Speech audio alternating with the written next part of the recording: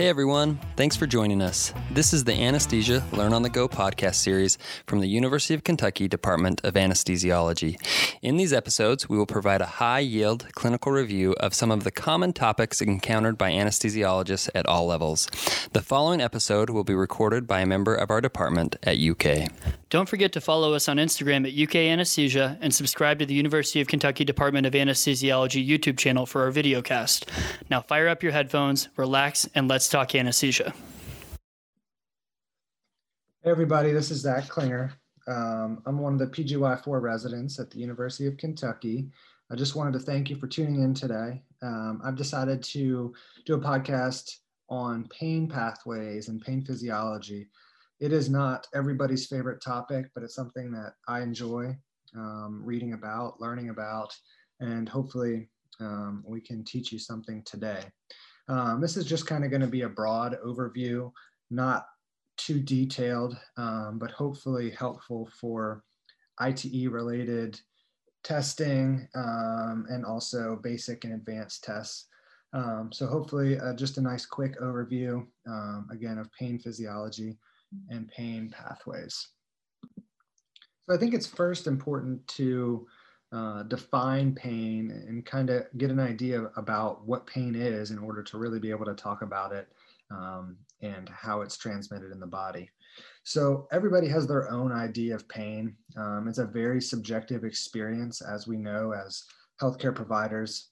It's often difficult and difficult to really understand pain when you have patients who, you know, you wake up from sleeping and they say their pain's a 10 out of 10. I think it's really difficult to appreciate pain as it is this very subjective experience that only the person experiencing it really knows, you know, what's going on. So in terms of a definition, pain is defined as an unpleasant sensory and emotional experience associated with actual or potential tissue damage, described in terms of such damage. It can be considered multidimensional with sensory, cognitive, emotional, and motivational aspects. And we all know this, especially if you've spent any time in a chronic pain or interventional pain clinic. You understand that depression and some of the psychological impacts of pain can be very far-reaching and can impact people's lives day to day. It's often, you know, those things kind of go hand in hand. And, you know, as we understand more about pain and the related issues and disease processes, you know, pain clinics are, you know, kind of getting at that multidimensional experience and actually having pain psychologists and other people who deal with pain in the clinic to kind of treat patients, both from a pain standpoint, but also from a psychological standpoint, just due to the fact that these things are so closely related. So there are a couple broad categories of pain. Again, this is not all inclusive, but some of the main categories that I think of are nociceptive and neuropathic pain. So in terms of nociceptive pain, we're talking about things such as tissue destruction, which is very common after surgery, inflammation, obviously, any injury causes a lot of inflammation. Somatic pain from things like joints, torn ligaments, stretch or strain muscles, and then also tendon pain. Visceral pain is also considered nociceptive, which can occur after surgery. Anytime you're having, you know, bowel surgery or anytime they're moving organs, you can get a lot of visceral pain or discomfort afterwards. It's often poorly localized pain, but it is considered nociceptive. Neuropathic pain, again, can be things like neuroma, which is just a benign growth of nerve tissue. Radicular pain is considered neuropathic, and then sympathetically mediated pain is also considered neuropathic pain. So how does pain get from the periphery to the brain where we perceive it as pain? There's a couple terms and definitions that are often asked about on exams or tests, which are important to know and kind of be able to discern between. The first is transduction. So what is transduction? That is the process by which noxious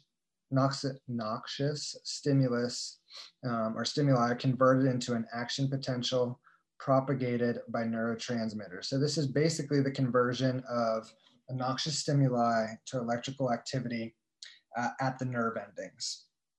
The next step is transmission. So after the pain signal or stimuli is converted into electrical activity, it is transmitted or propagated along the pathway, typically the spinothalamic pathway, and ascending in the spinothalamic pathway to the thalamus.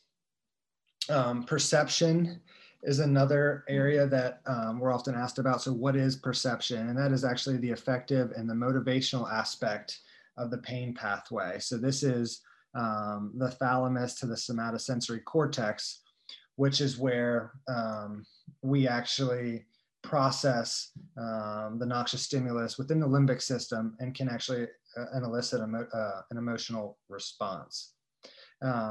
Pain, or another area of this kind of process or pathway, is modulation. So pain can be altered either from an inhibitory standpoint or excitatory fashion. And this can change the pain pathways. And we can talk about, or we'll talk about, one of the most common ways that this is done. So just talking a little bit in more detail about these different areas of the pain pathway. So transduction, again, the electrical activity or the noxious stimulus converted into the electrical activity.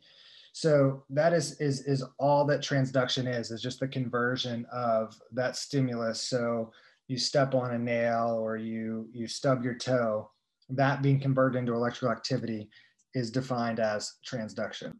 From that point, pain is transmitted, or the pain pathway is transmitted to the spinal cord by nerve fibers, typically either by myelinated type A fibers or type A delta fibers specifically, which is responsible for fast pain or cold sensation. This is typically at a speed of 3 to 30 meters per second. Another pain pathway or another pain fiber is the C fiber, which is associated with slower pain or warm sensations. And, just to kind of give comparison, again, the A delta was 3 to 30 meters per second. The C fiber is 0.2 to 2 meters per second. So, 1/15 the speed of what the A delta fibers are.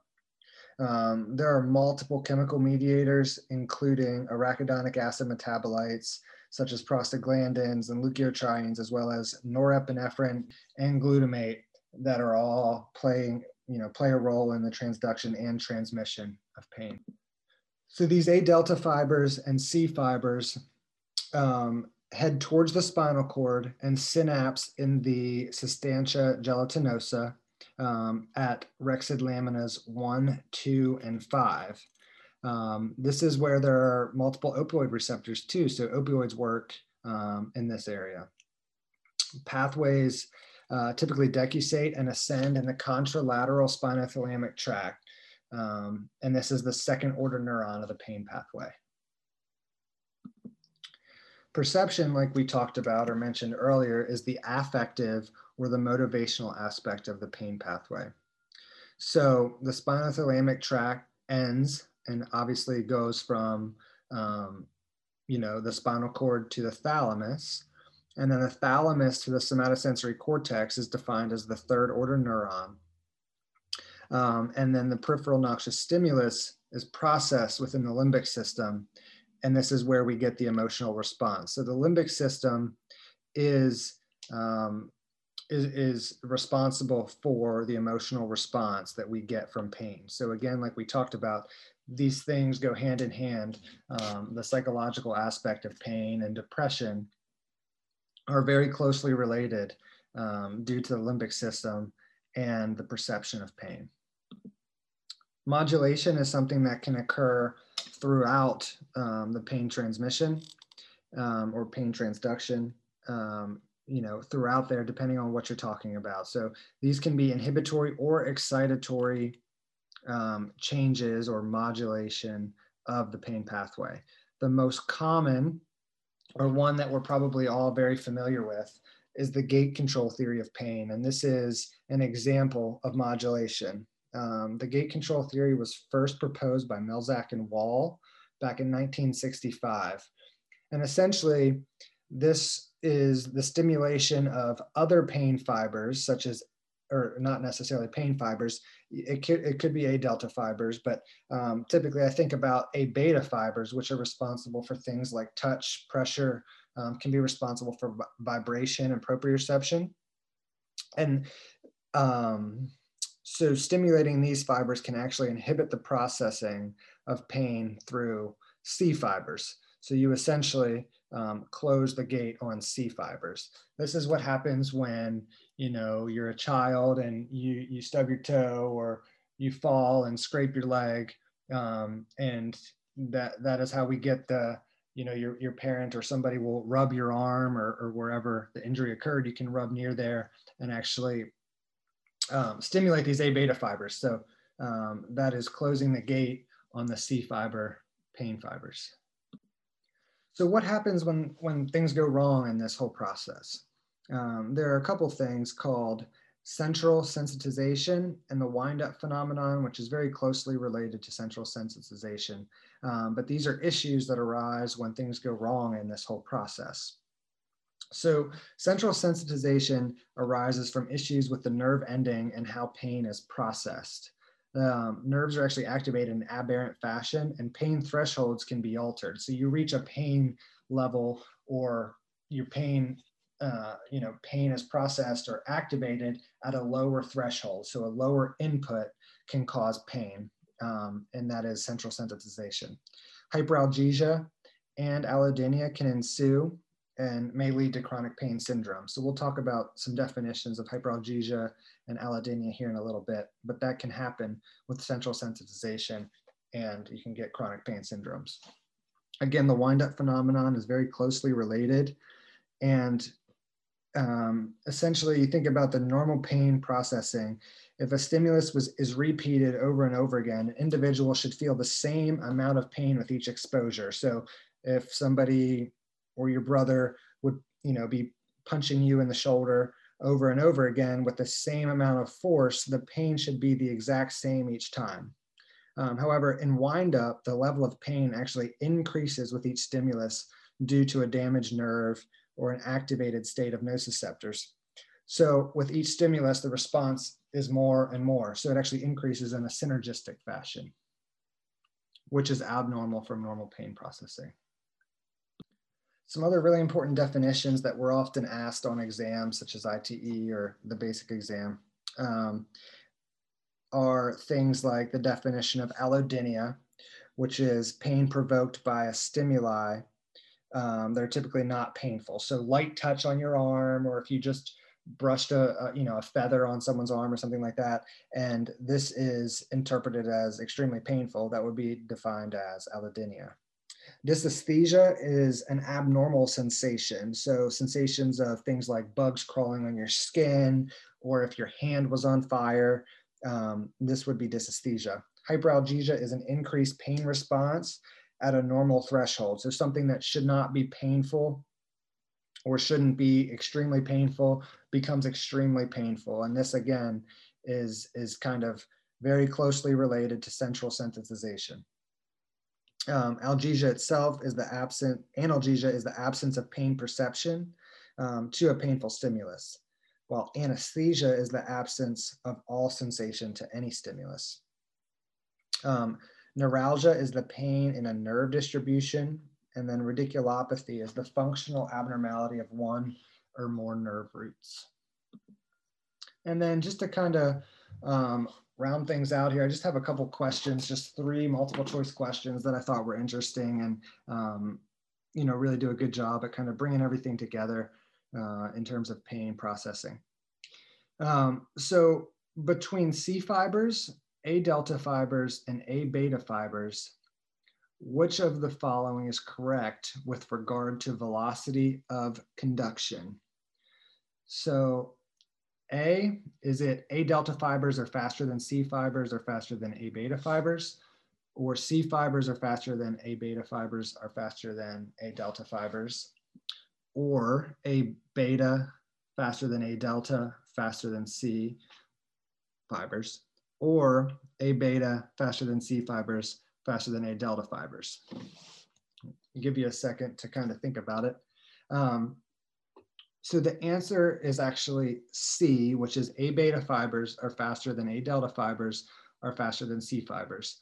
So a couple things to think about when you get a question like this. This is common questions for things like ITE, but simply put, the speed of transduction or the speed of transmission of these fibers is in alphabetical order for one. So A beta is before A delta is before C fibers. Another way to think about it is when you are trying to activate the gate control theory of pain and activate those A beta receptors, those are faster. So the A beta fibers are faster. So they are the fastest. So they're going to be faster than the A deltas and faster than the C fibers, which is why the gate control theory works. So just a couple things to think about.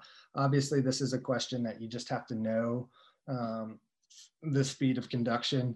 And you can think about things like myelinization and fiber size and things like that, but that's a lot of memorization that is not probably necessary for these exams.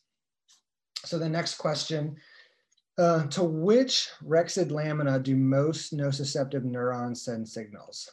So A, is it rexid lamina 4 and 6? B, is it 1, 2, and 5? C, 1 and 7, or D, 3, 4, and 7? And I'll give you a second to think about it. So this is one that we talked about.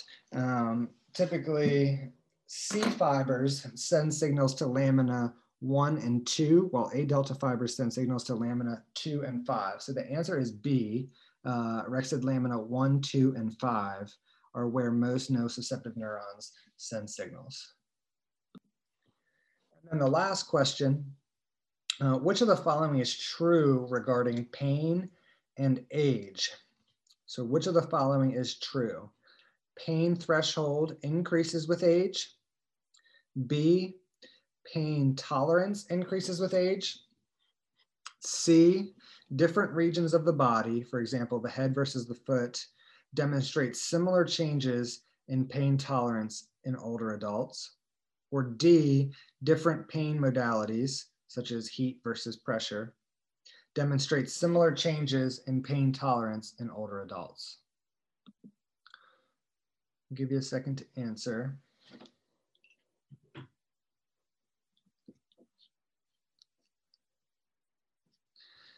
So the answer is actually A. So pain threshold increases with age, which I think is pretty interesting. So threshold, which is defined as the level at which pain is perceived, actually increases with age. So it takes older people more input to reach the threshold to cause pain. So said in a different way, younger people are more sensitive to pain. And then interestingly, pain tolerance actually decreases with age. So in elderly, it takes more to reach that threshold, but the tolerance is actually less. So that is older people. In younger people, it takes less to reach the threshold, but their tolerance is higher in relation to older people. With regard to answer C, in terms of body regions differing with regard to tolerance in elderly, body parts with more innervation, such as fingertips, undergo greater changes over time. And then with regard to pain modalities demonstrating similar changes, different modality profiles actually change differently over time. But both of those are kind of beyond the scope of our talk today. So thanks again for tuning in. I appreciate your time. Hey everyone, thanks so much for listening. We really hope you enjoyed this podcast. If you have ideas for future podcasts, please reach out to us via email at learnonthego@uky.edu. Don't forget to follow us on our social media accounts as well on Instagram and Twitter, UK Anesthesia. From all of us at UK Department of Anesthesiology, have a great day.